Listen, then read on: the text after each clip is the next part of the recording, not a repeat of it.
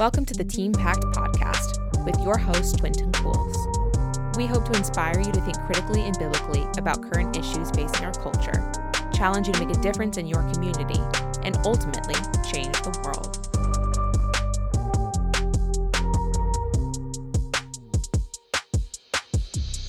Should you be more ambitious? In today's episode, your host, Quentin Cools, sits down with special guest Isaac Woodward so you can better understand the nature of ambition and how you should apply ambition in your life. A Georgia native, Isaac Woodward has worked in Washington, D.C. for the last 8 years in policy research, political campaigning, and philanthropy management for conservative donors. Over the years, he has found his calling in advocating for international religious liberty, human rights, and a safe and secure Israel. We hope you enjoyed today's conversation. Thanks for joining us. Hey, everybody. It's Quinn, and I'm excited to be back to D.C. We're on site at the Leadership Institute in Arlington, Virginia, just outside of D.C. So all of the students just left the classroom and are over touring in Washington, D.C. And I'm joined by our special guest, Isaac Woodward. And so, Isaac, it's great to have you here at Back to D.C. with me to do a podcast. Yeah, thanks so much for having me on. I've been a big fan of Team Pact for years and of the podcast. Awesome. Yeah. So you were a student. I think we were actually students at the same national convention in 2010. And, you had some involvement with Team Pact over those years, but then, you've done a lot since then. Can you kind of bring us up to speed on where you're at in your life? Yeah, certainly. I'm originally from Carrollton, Georgia, so grew up in kind of the heart of Team Pact country, where it was founded by Tim Echols. I did the one-day class, Team Pact Survival, national conventions, a whole range of these different things, and really had a powerful impact on my background and upbringing. After that, I went up to school at Rutgers University and was kind of on track to become a professor of philosophy in the analytics school. So I picked some advisors and thinkers I had up there that I wanted to emulate, and I did find that very interesting, but towards the end of it, I got pulled a bit into the what we call the active life versus the contemplative that philosophers have used to dissect our callings for years. And a lot of that was the Team Pact side, I think, sitting in some of these seminars, talking through ideas which I think are very important, and publications need to happen on them, and these conferences need to happen, and we need to add to the bricks of knowledge, so to speak, in academia. But I felt myself that I wanted to get on the implementation side of ideas, and I do really see that's where politics and policy comes into it. You have to have the worldview framework, but then the actual execution of what that looks like in the world is what was most attractive to me. So I came down to D.C., I did a series of fellowships across the conservative world. Happy to talk to people at some point if they have interest. I've sampled most of the offerings people can do in the fellowship space. Can tell you who has the best free food and everything. Nice.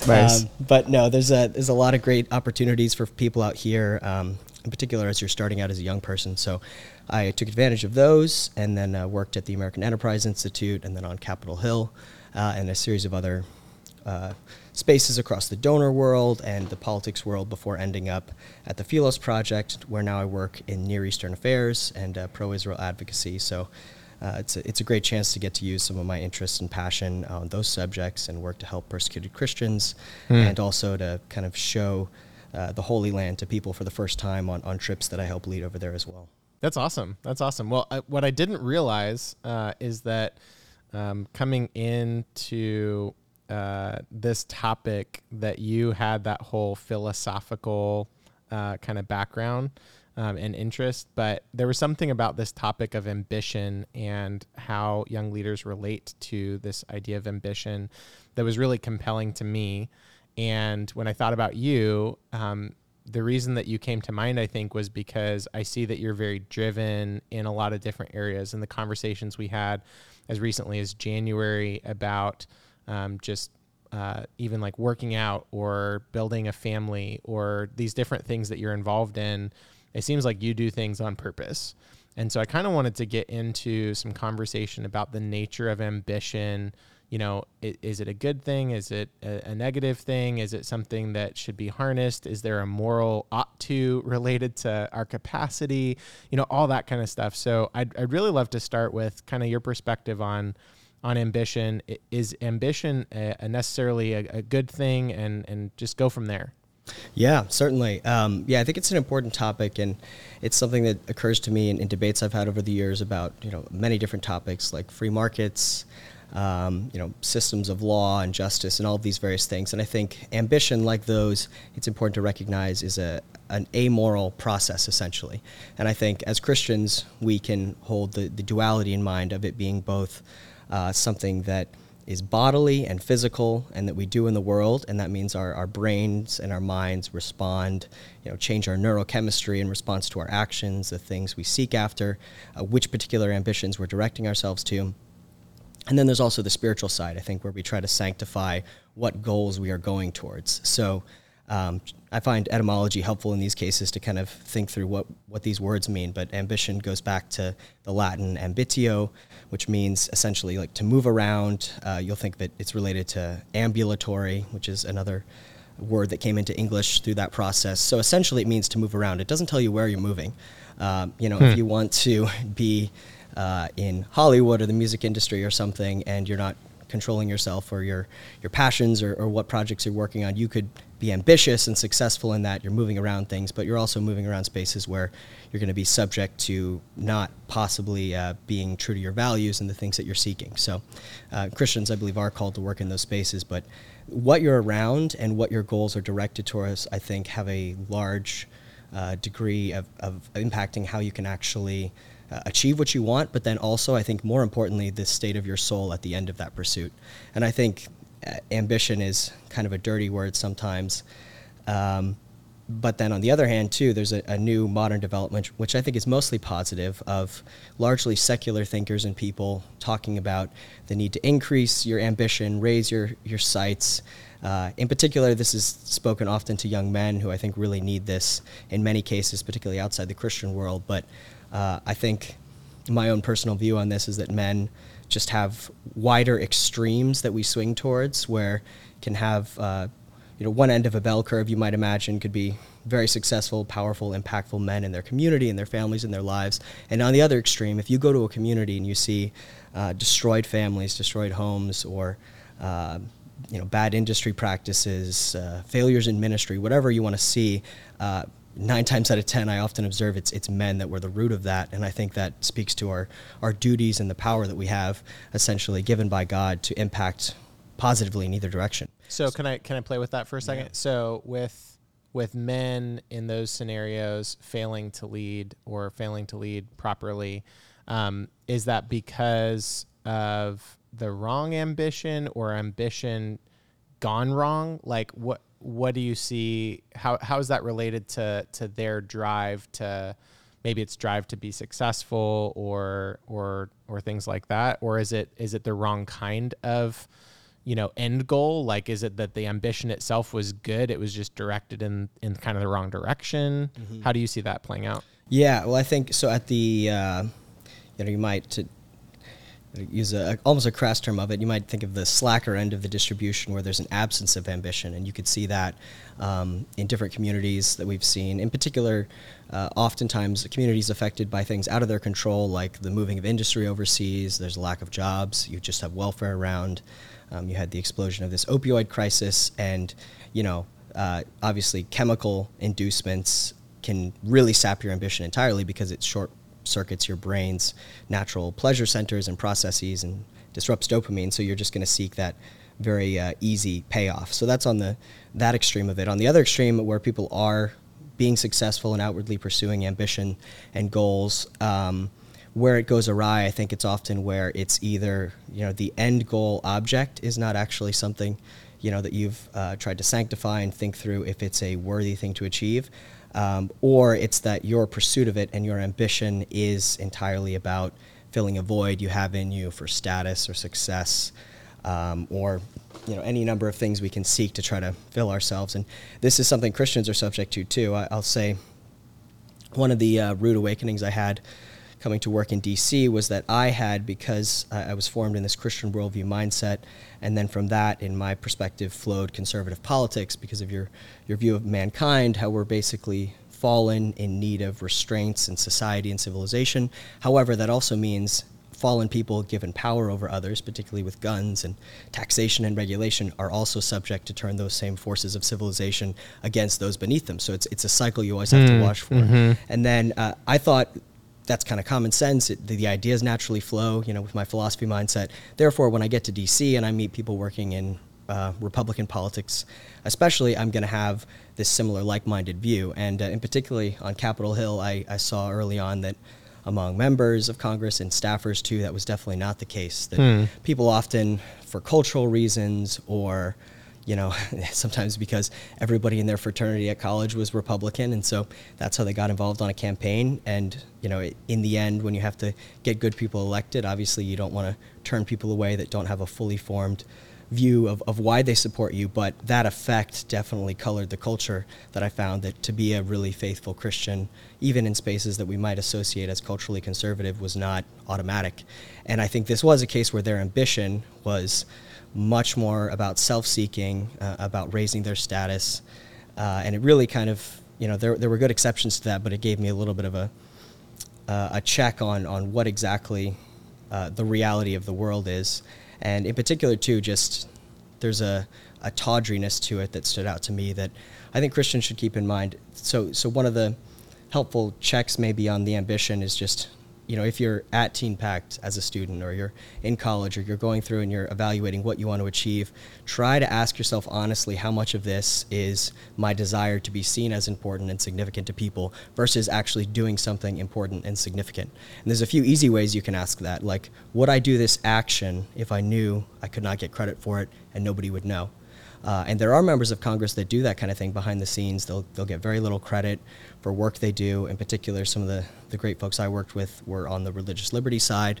And these are members of Congress where their names are not in the headlines. They're not going on television every day being asked about things, but they have for years been strong advocates for important issues. So as you're seeking to evaluate your own ambition, ask if it's something that is a passion, given to you by God that you want to pursue for His glory. And it's okay if that gives you pleasure and you like the perception of status. That's human nature, and you can't pretend like you won't.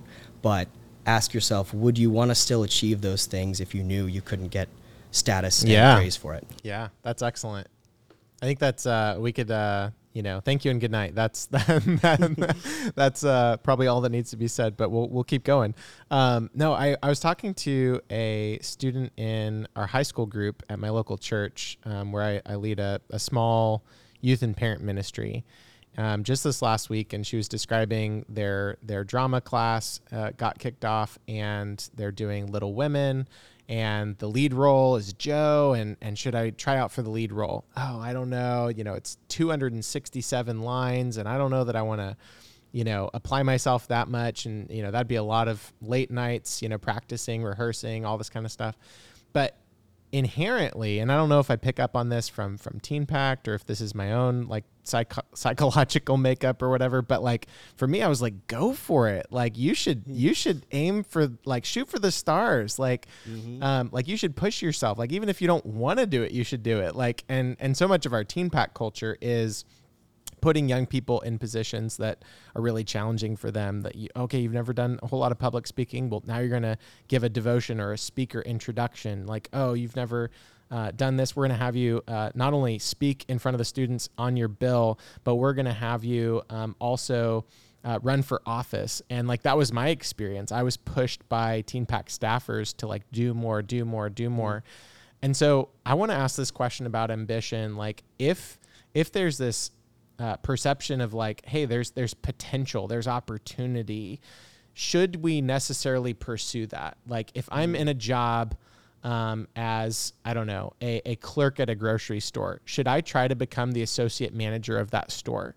Should I, if I'm, working at, a Starbucks and I'm currently just a Starbucks partner, should I aim to be a shift supervisor and try to like, quote unquote, climb the ladder?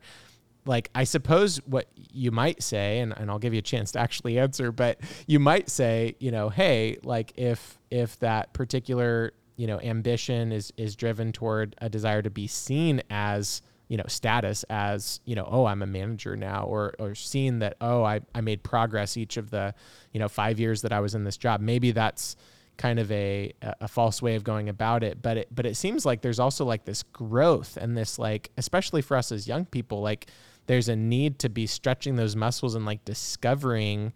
And I feel like ambition has a big part to play in that. So talk me through that. Yeah. No, it's a good question. I think because of, maybe it's a slightly pessimistic view of human nature, but I think it's an accurate one. And I'll just nod to a framework that I also find helpful that I believe is in line with the Christian worldview. One of my favorite economists and philosophers is a guy named Thomas Sowell, who teaches out at Stanford University and has been, I think, one of the strongest advocates for sound conservative economic policy, and also just frameworks of how to think through history, issues of racial equity and all of that. Anyway, he has a book called Conflict of Visions, and he breaks down, broadly speaking, the progressive view, which tends to be secular, atheistic, going back to thinkers like Rousseau, and the Christian worldview. He doesn't call it Christian. He's got a complex relationship, I think, with God, but it's basically what's in line with the conservative view. And he calls one the unconstrained view of life, and the other one the tragic view of life. And this is what he essentially would call the conservative one. And I think there's a truth to that, because we need to recognize a bittersweetness that is going to pervade reality. I think that this side of heaven, there's always going to be our experience of limitations coupled with joy and pleasure and all these amazing things. But I think sometimes even in the height of that, we feel that kind of longing that C.S. Lewis captures well in some of his writings for something slightly more, something higher. I think that's God-given, to say, basically, don't expect full fulfillment now with what you have outside of me and myself as God speaking. So to answer that question about ambition directly, I think if you have the desire, say you're the store clerk, and you don't have a desire to do more, or you do have a desire to do more, I would check your motives for both of those. Do you want to do more so that you can have the name badge that says that, so you can tell people what to do, or because you dislike the leadership? Or if you don't want to do it, is that because you're just complacent, or you're nervous about failing, or nervous about being rejected if you try to advance? Because I think just because we are fallen creatures, it's rare that I've seen, at least, that you're in that state and you want to advance or you want to not advance, and it's an entirely pure motive. So again, it's not to say don't move in a certain direction until you think you're without any possible self-regard in the thing you want to do. But I think sometimes people can, on the I might frame it, the stasis side of things, the person who doesn't want to advance, they might frame it as humility and contentment. And there can be some parts of that. A lot of that's temperamental, but it can also just be fear-driven. And then I've seen that too on the other side, where super-driven people are directed towards that. So I'd say you have to, whichever direction that you feel as your gut impulse, just check that against, what is possibly the truth of the matter that God would want you to do. But I would say broadly, I think the lack more so that I see is pursuing that ambition, or maybe cultivating that ambition. I think it doesn't have to mean that you have this eager desire to like get there and grab the thing and at all costs achieve an objective. That might be a stereotype of what ambition is, but it means, you should ask yourself, do I think there is something I could do here that could be worthwhile, that could help the particular area I'm called to be in, to be slightly better than it is now? Do I think it would do any harm to my soul to pursue that or to achieve it? Another thing too you could ask is, do I think I'm mature enough to enjoy that position of leadership? Because it's sad that sometimes people's lesser flaws are only given full expression when they're in a place where their vices could grow, essentially, for lack of accountability or power over their other people. So it's definitely not an unmixed blessing to succeed. But I think if you don't have a desire to do that and do more, you should ask yourself why, because it either means maybe you're not cultivating gifts that you could develop such that you are the type of person that could impact the higher level, or you have fear or something holding you back quite often. Yeah, I heard in a Patrick Lencioni book on leadership and teamwork about this illustration that he gave of a company that promoted one of their best salespeople to head of sales, and they were a terrible manager. And so they said, we lost our best salesperson and we lost our best head of sales, because this person was actually really well equipped to do this other thing, but because of some sort of level of, I don't know, corporate views of how you should promote people and whatever, that they were willing to put somebody in a position that they actually weren't well suited in, and the person actually really enjoyed sliding back into that old position. And so I think about that in terms of like, if I'm working for a law firm and it's been 6, 8, 10 years, like, oh, I want to be a partner at this law firm, like I want the status of that, or I want the pay of that, or whatever. I see with the way that you're like setting up these different questions, there'd be the opportunity to jump to a different law firm. There'd be a chance to just continue at this one. And I can see where like you could easily make a decision, and maybe a rather rash one, that would promote kind of yourself. It'd look great on your LinkedIn bio or whatever. But you might like miss kind of the most important things about what that ambition is meant to do. Cause it seems like, going back to your earliest note on this, is that it's, hey, can I do good? Can I do this thing regardless of whether I get the credit and I'm seen for it? Can I do this good? And so what I want to focus that on is, for young people, there's always going to be more opportunities out there. And so how do you start to like discover your capacity, keep pushing yourself, but not to the point that that it's harmful to your soul? Because, if I'm interested at age 18 or 20 in getting into, I don't know, let's say, I have a couple friends who do appliance installations right now. And so you can make pretty good money, with a contract through Lowe's or Home Depot of installing people's appliances. But if you were to do night school and work on some electrical certifications, you could do better. You could do better if you actually pursued an electrical engineering degree and advanced degrees and so forth. Like there's always the next thing, and there's greater potential to be pursued. So I'm kind of interested in, should you do that? Like if you have the capacity and like you have those leadership skills, or you have those hard skills or soft skills, like if you have the desire to provide for a family that's going to be growing, et cetera, like to what degree should you be driven and push for it? Because you pointed out like some of that has to do with temperament, but some of that has to do with belief and just like actual push and grit and drive and like, all right, like do the thing. So where do you fall on that? Do you think that like everyone should be pursuing that next thing in their career or family or church or whatever?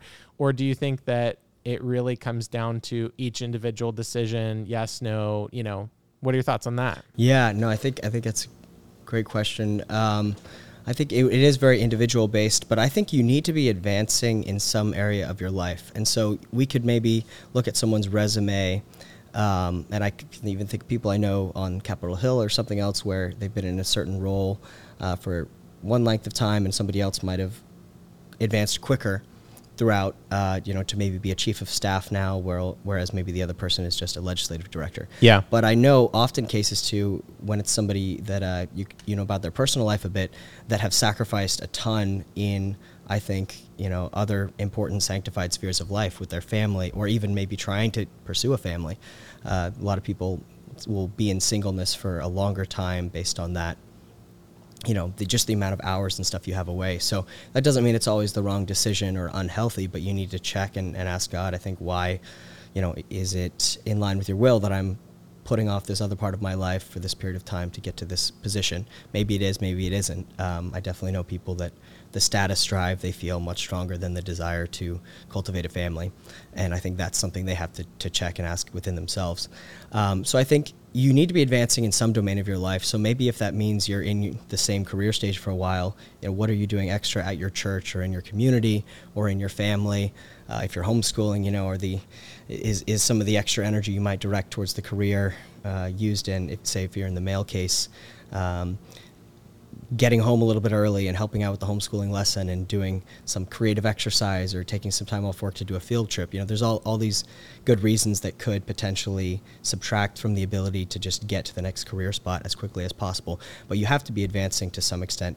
And it stands out to me, you mentioned earlier about our conversations in fitness, that I think we're like this as people, that you don't really ever stay in the same place. You either advance or you atrophy.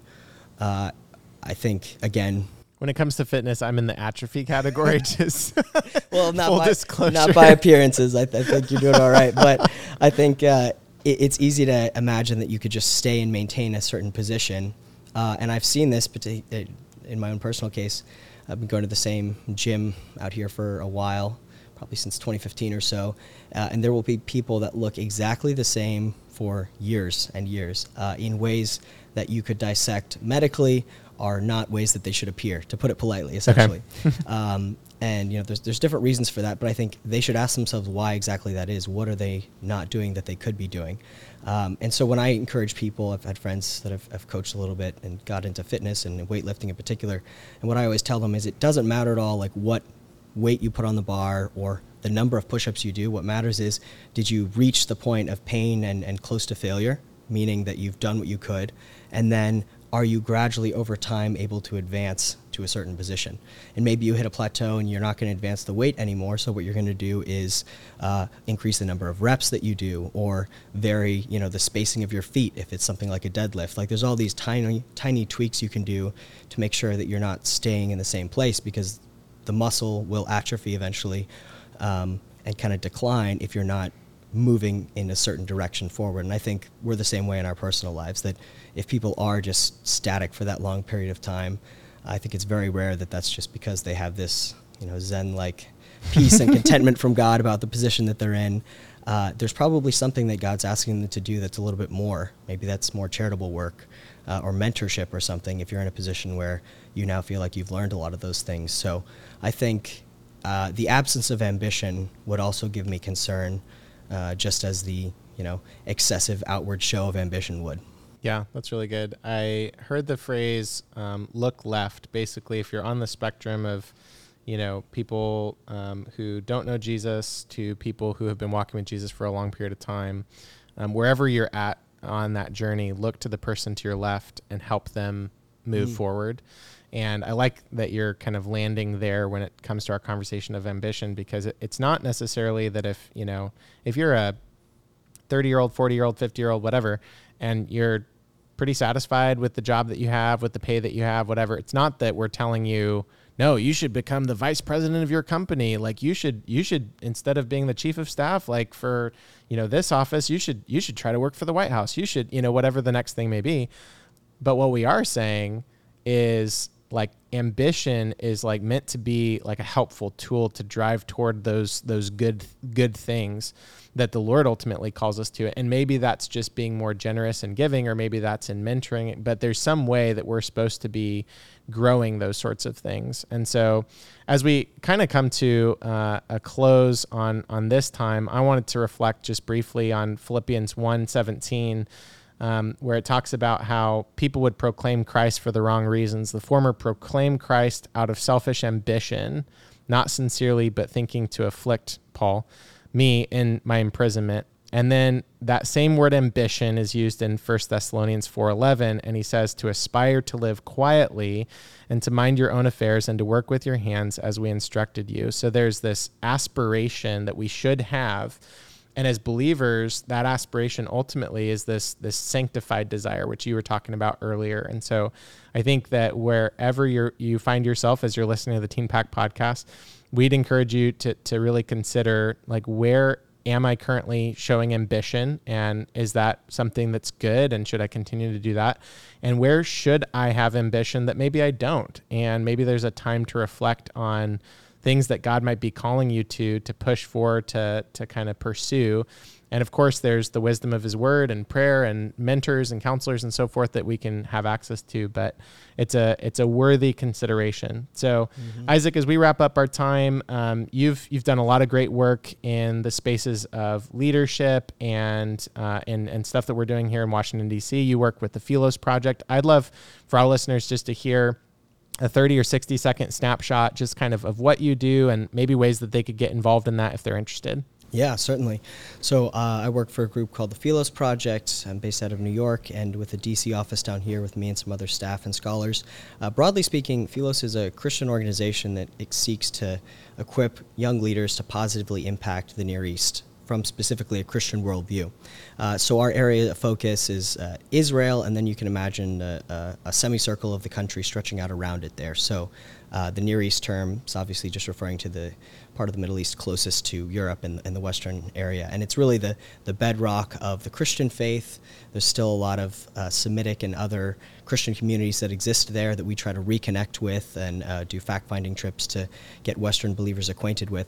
But really our goal in doing that is to make sure that we can have a reawakened dialogue between Eastern and Western Christianity, compare, contrast, and see, where our brothers and sisters maybe have kept things closer to Christ than we have, and then maybe vice versa, where aspects of the culture there, the legacy and the history of being under Islamic rule for centuries, how that's impacted things. And then in particular, too, we look to be a friend to the state of Israel, so we take philos from the Greek, meaning friend. We believe it's a strategic and ethically sound idea for them to have a secure existence in the region, and we also think we can gain a lot from understanding how their model as a pluralistic country composed of Jews, Muslims, and Christians exists in that part of the world and is the only such example. So right. We've worked to try to help cultivate ideas like that in the neighboring countries, which will both help lessen Christian persecution, since all of the Christian communities are minorities there without political power, and then also just allow for a better flourishing society. So in my particular role, I help lead our fact-finding trips we do to Israel twice a year called the Philos Leadership Institute, and also help tell people about our online courses we have available for free called Pathfinder. So if you search the Philos Project, you'll see the banner on there for our Pathfinder courses. You can select from 9 different topics, ranging from Lebanon, Islam, history of the Israeli-Palestinian conflict. You can sign up and take those completely free of charge, taught by world-renowned experts in those particular fields. And for folks in the young leaders category, you can think maybe 18 to 35 or so, you can take the 5 core courses, and if you graduate, you have a chance to apply for our fully funded academic retreats we do in the U.S., and then these trips abroad I mentioned as well. So the exciting part is if people want to go deeper beyond those courses, we have funding for free opportunities for their leadership development in the region itself later on.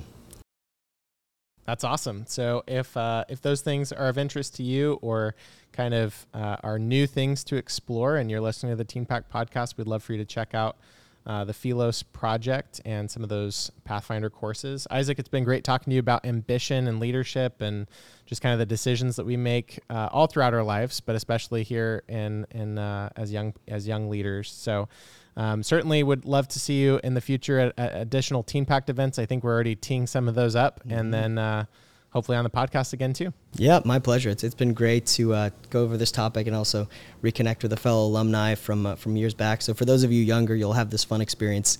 People you go through in Teen Pact, you might see years down the line, and it's cool to see how God's worked in our lives since then. So thanks so much. Yeah. All right. See you, everybody. Thank you for joining us for this special edition of the Teen Pact podcast. Have any questions about today's episode? Send us an email at communications@teenpact.com, or you can visit our website for more information about our programs and state classes.